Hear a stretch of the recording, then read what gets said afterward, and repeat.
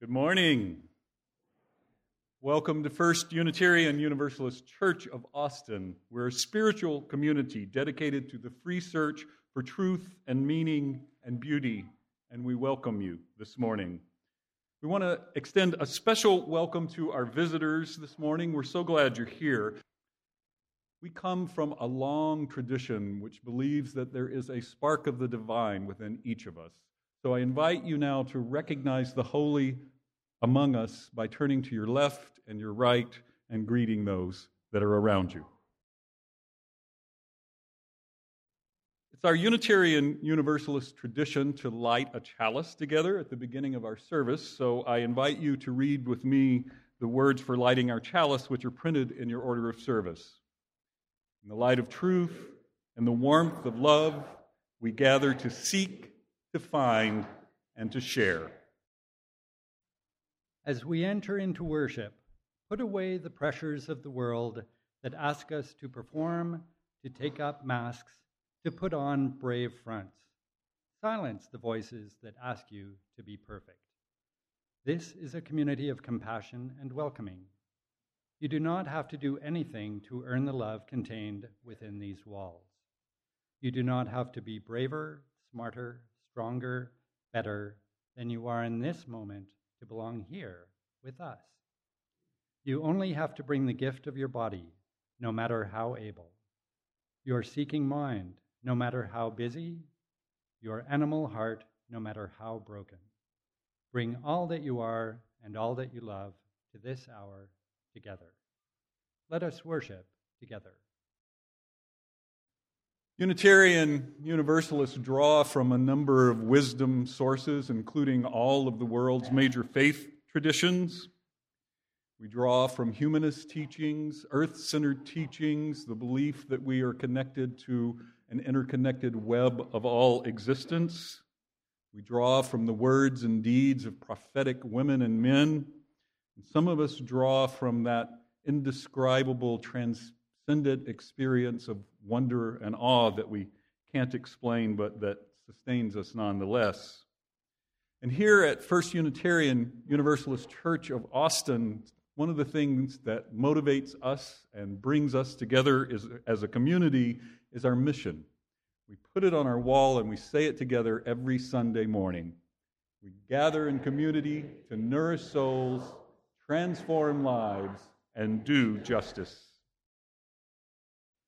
No vulnerability, no empathy. In a culture where people are afraid to be vulnerable, you can't have empathy. If you share something with me, something that's difficult, in order for me to be truly empathetic, I have to step into what you're feeling, and that's vulnerable. So there can be no empathy without vulnerability. You can't even access empathy if you're not willing to be vulnerable. Vulnerability is the birthplace of love, belonging, joy, courage, empathy, and creativity. It is the source of hope, accountability, and authenticity. If we want greater clarity in our purpose, or deeper and more meaningful spiritual lives, vulnerability is the path. Now is the time in our service where we pause to breathe together. Breathing in and breathing out, we sense the presence and the life breath of those around us. We follow our breath deep down into that more authentic place, and breathing with each other, we enter into a moment of silence. Some of us pray, some meditate, some use the silence to contemplate. Breathing together, let us enter the silence together.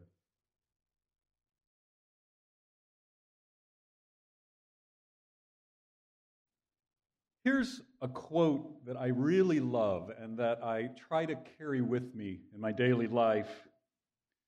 Vulnerability is the core of all emotions and feelings. To feel is to be vulnerable. To believe vulnerability is weakness is to believe that feeling is weakness. To foreclose on our emotional life out of a fear that the cost will be too high is to walk away from the very thing that gives purpose and meaning to living. That and the reading we heard earlier are from a series of online lectures by Dr. Brené Brown, a well-known researcher, author, and speaker from the University of Houston School of Social Work. She defines vulnerability as exposure, uncertainty, and emotional risk. I watched the videos of the lectures as a part of getting ready for this sermon. Now, in one of the later lectures, she said something that I really wished I had heard before I wrote the title and that little blurb we put in the newsletter each time. While she was talking about people she has identified through her research who she calls the wholehearted, by which she means people who have embraced and can express their vulnerability and thereby are living more authentic and connected lives, Dr. Brown says that embracing vulnerability doesn't mean never complaining about the bad things that happen in life, the things that hurt. In fact, the wholehearted can complain as much as anyone else. They just do it in a specific and more life-fulfilling way. She says that they piss and moan with perspective. I know, I heard that and I thought, now there's a sermon title, Pissing and Moaning with Perspective, a Unitarian Universalist take on the problem of suffering and evil. Actually, I think she's an Episcopalian or something. Anyway, Dr. Brown goes on to say that while embracing our vulnerability isn't weakness, neither does it mean we'll never have problems, make mistakes, or suffer. It's recognizing that we will and loving ourselves and other people, not in spite of those things, but because of them. To be alive is to be vulnerable.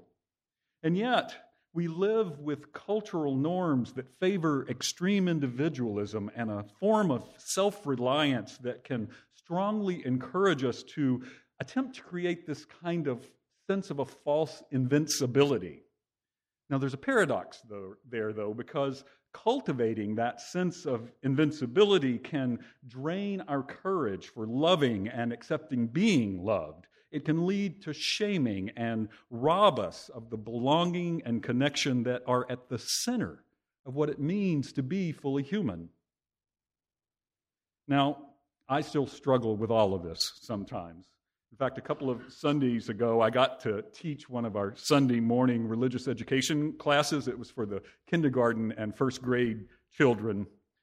After the lesson, it was a little too cold and rainy to let them go outside and play, so we had to come up with activities for them to do indoors. It didn't take very long till a few of them got very bored and decided to turn me into their indoor jungle gym. I found myself under siege by a group of 4-, 5-, and 6-year-olds who were demanding that I play with them by being their climbing, swinging, and seesaw apparatus. I was outnumbered, outmaneuvered, and outlandishly on the verge of experiencing pure joy. If only I would let myself give in to it. And you know what? I resisted. Dr. Brown calls this resistance foreboding joy. It's when we won't let ourselves fully experience these joyful moments because we start to project everything that can go wrong. We kind of fear the joy because we know at some point it'll end. We start imagining all the sorrows that might come up instead. It's like we try to ward off the sorrow in our lives by stifling the joy. Has that ever worked? So here's all the foreboding and shaming thoughts I was having. Oh my God, I have to keep them on the carpeted area or one of them will get hurt and it'll be all my fault and the church will get sued and I'll never get to work in Unitarian Universalism ever again. And what will their parents think when they come to pick them up and they find that they've tackled their Sunday school teacher and have taken over the classroom? And here's my favorite. Good golly, man, you have Reverend in front of your name now. You can't be seen acting the fool with a bunch of first graders. I don't know why, but sometimes my shaming thoughts have a British accent. Luckily for me, the more I resisted, the more the kids upped the ante. 5- and 6-year-olds have a lot more energy and determination than I do. What I discovered was that if I gave in and joined in the fun, they would actually be more likely to accept some parameters like staying on the carpeted area. And it was pure joy. Why do we adults so often experience shame around playfulness? Well, here's another Brené Brown quote. Vulnerability is the core of shame and fear and our struggle for worthiness, but it is also the birthplace of joy and creativity, of belonging and love. I think I went through all of that in a matter of just a few minutes that day. Luckily, though, my back healed by the following weekend, so I was able to go to the 50th anniversary commemorative march in Selma. Now, it's interesting that research conducted after the 1966 mass shooting here in Austin from the tower at UT, as well as other research that followed that, found that one of the things that people who commit such crimes tend to have in common is that they weren't allowed to play as children.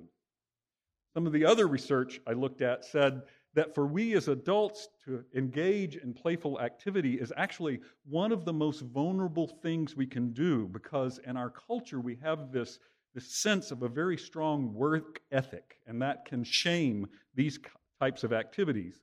And also, to play, we have to give up a sense of control and propriety. We lose our sense of time and place.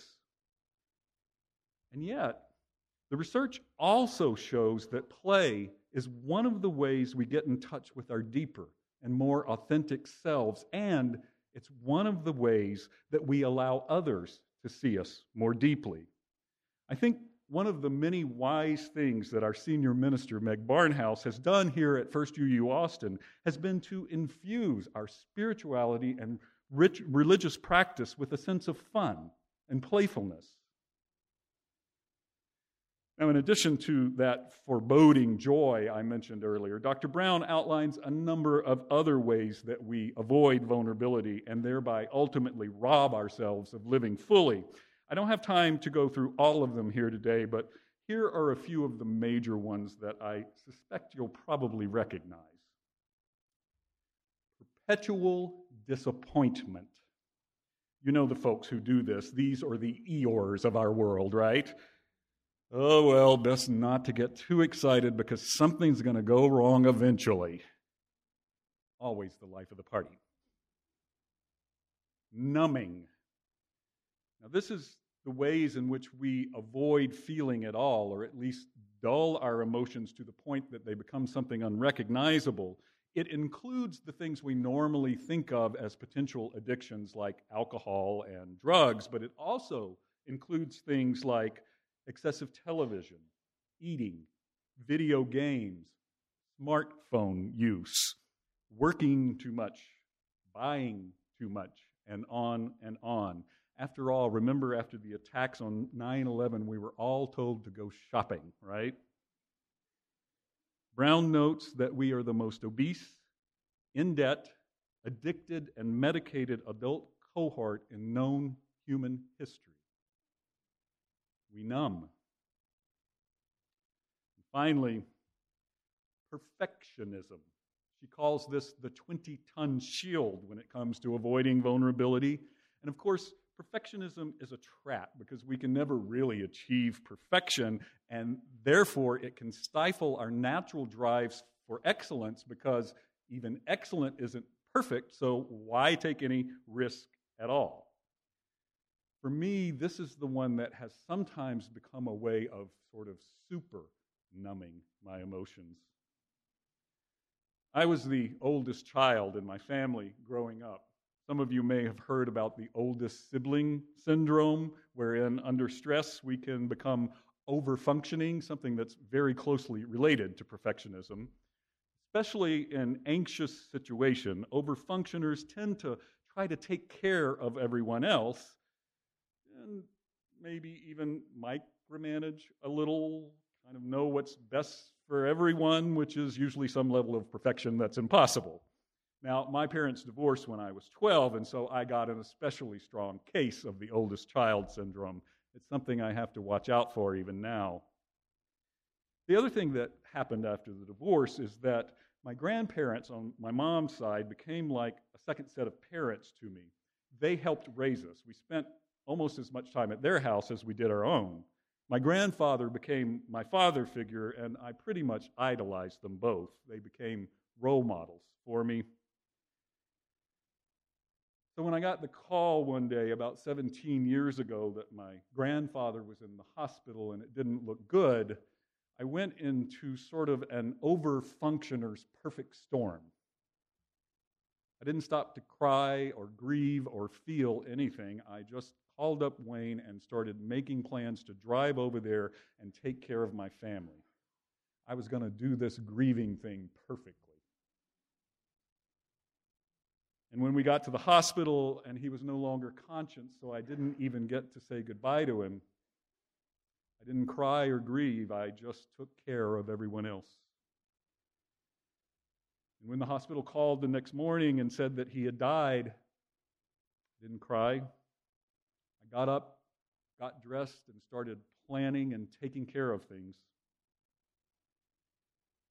And even when I gave the eulogy at his funeral, I didn't cry. Not at the reception afterwards, not on the drive back home when it was all done, not even after we got back home. I was too busy functioning. And then it was maybe a day later, I couldn't find my glasses, and I thought maybe they had fallen under a seat in the car, so I went out to the car to look for them, and I didn't find the glasses, but under one of the seats, I found a map my grandfather had given me. He was a big traveler and big on maps, and he had written his name across the front of it. My grandfather had this odd habit of writing his name on all of his belongings. Someone gave him one of those obnoxious, loud electronic engraving pens one time. Big mistake. And suddenly, sitting there on the floorboard of the car with no one else left to take care of but me, I ran out of ways to avoid it. I started crying. For a while, it felt like it might never stop. A friend of mine who's a playwright once had one of his characters, after having lost her family in a car wreck, say, "I don't have to cry now. I can cry tomorrow, or next week, or next month, or next year, because it's never going to stop. It's never going to stop hurting." I guess that's kind of what I've been doing, trying to put off the feeling of the hurt. It doesn't work eventually. But his character was right about one thing. It never does completely stop hurting. We just learn to carry it with us. And I think maybe that's as it should be, because for me, it's also carrying them with us. My grandparents are the people that taught me to have a love of nature. To this day, even though they've both been gone now over 15 years, I'll be out on a nature hike and I'll see something so beautiful that it fills me with joy, and I'll immediately think, oh, I have to call them and tell them about this, and their old phone number, 409-962-2010, will just pop into my head. And then, of course, I'll remember that I can't. And it still stings.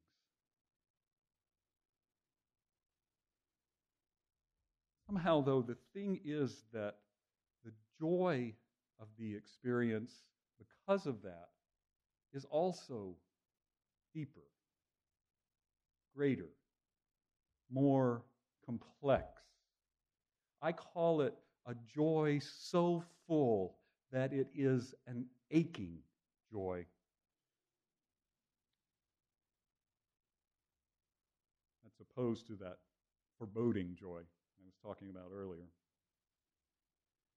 Writer and poet Khalil Gibran said it like this: the deeper the sorrow carves into your being, the more joy you can contain.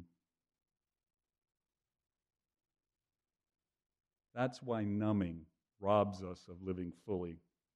That's the reason to seek lives of vulnerability and authenticity. If we refuse to allow the joy, the sorrow to carve into our being, we will also never experience the fullness of that aching joy. The thing is, though, living vulnerably is hard, especially when we live in a culture that often values the opposite.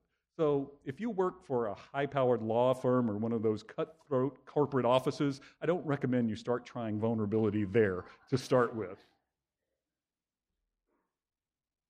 But I do think we can start it in our personal lives, with our families and our friends.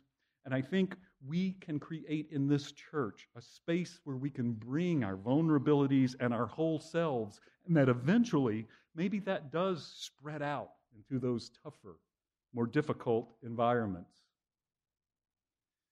Now, to do this, I think we have to understand not only what expressing vulnerability is, as I've been talking about, but also we have to know what it is not. It's not sympathy seeking or expressing every thought that comes into our heads. It's not expressing our feelings in a way that is harmful or shaming to others. It's not monitoring every conversation or lurking on email lists, online groups, or at the back of meetings just looking for something to be hurt or offended by. That's not practicing vulnerability, it's just drama trolling.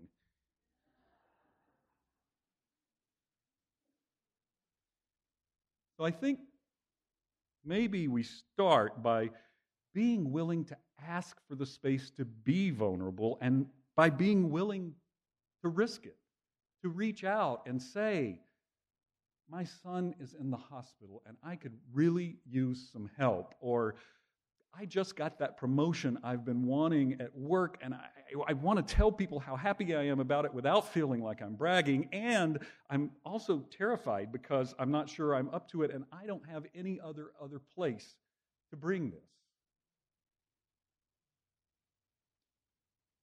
In our self-reliant culture, I think sometimes we don't ask for help, even in our churches.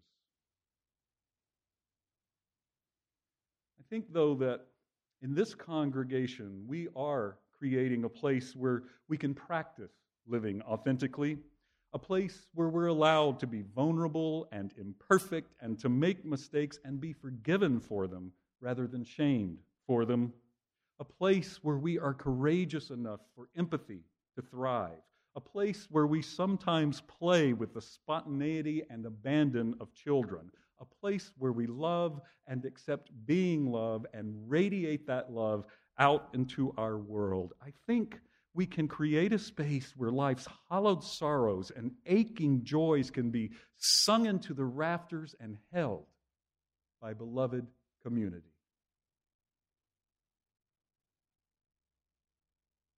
What if we make that church? In our increasingly individualistic, disengaged, and power-centered world, wouldn't creating the church of sacred vulnerability be subversive? We extinguish this flame, but not the light of truth, the warmth of community, or the fire of commitment. These we hold in our hearts until we are together again. May your days be filled with peace. May your spirit overflow with boundless love. Grounded in that love, may your courage rise up and embrace uncertainty and vulnerability. May you be blessed. May you bless the lives of others. Go in peace. Go knowing that a part of this place and this beloved community travel with you until next we are together again.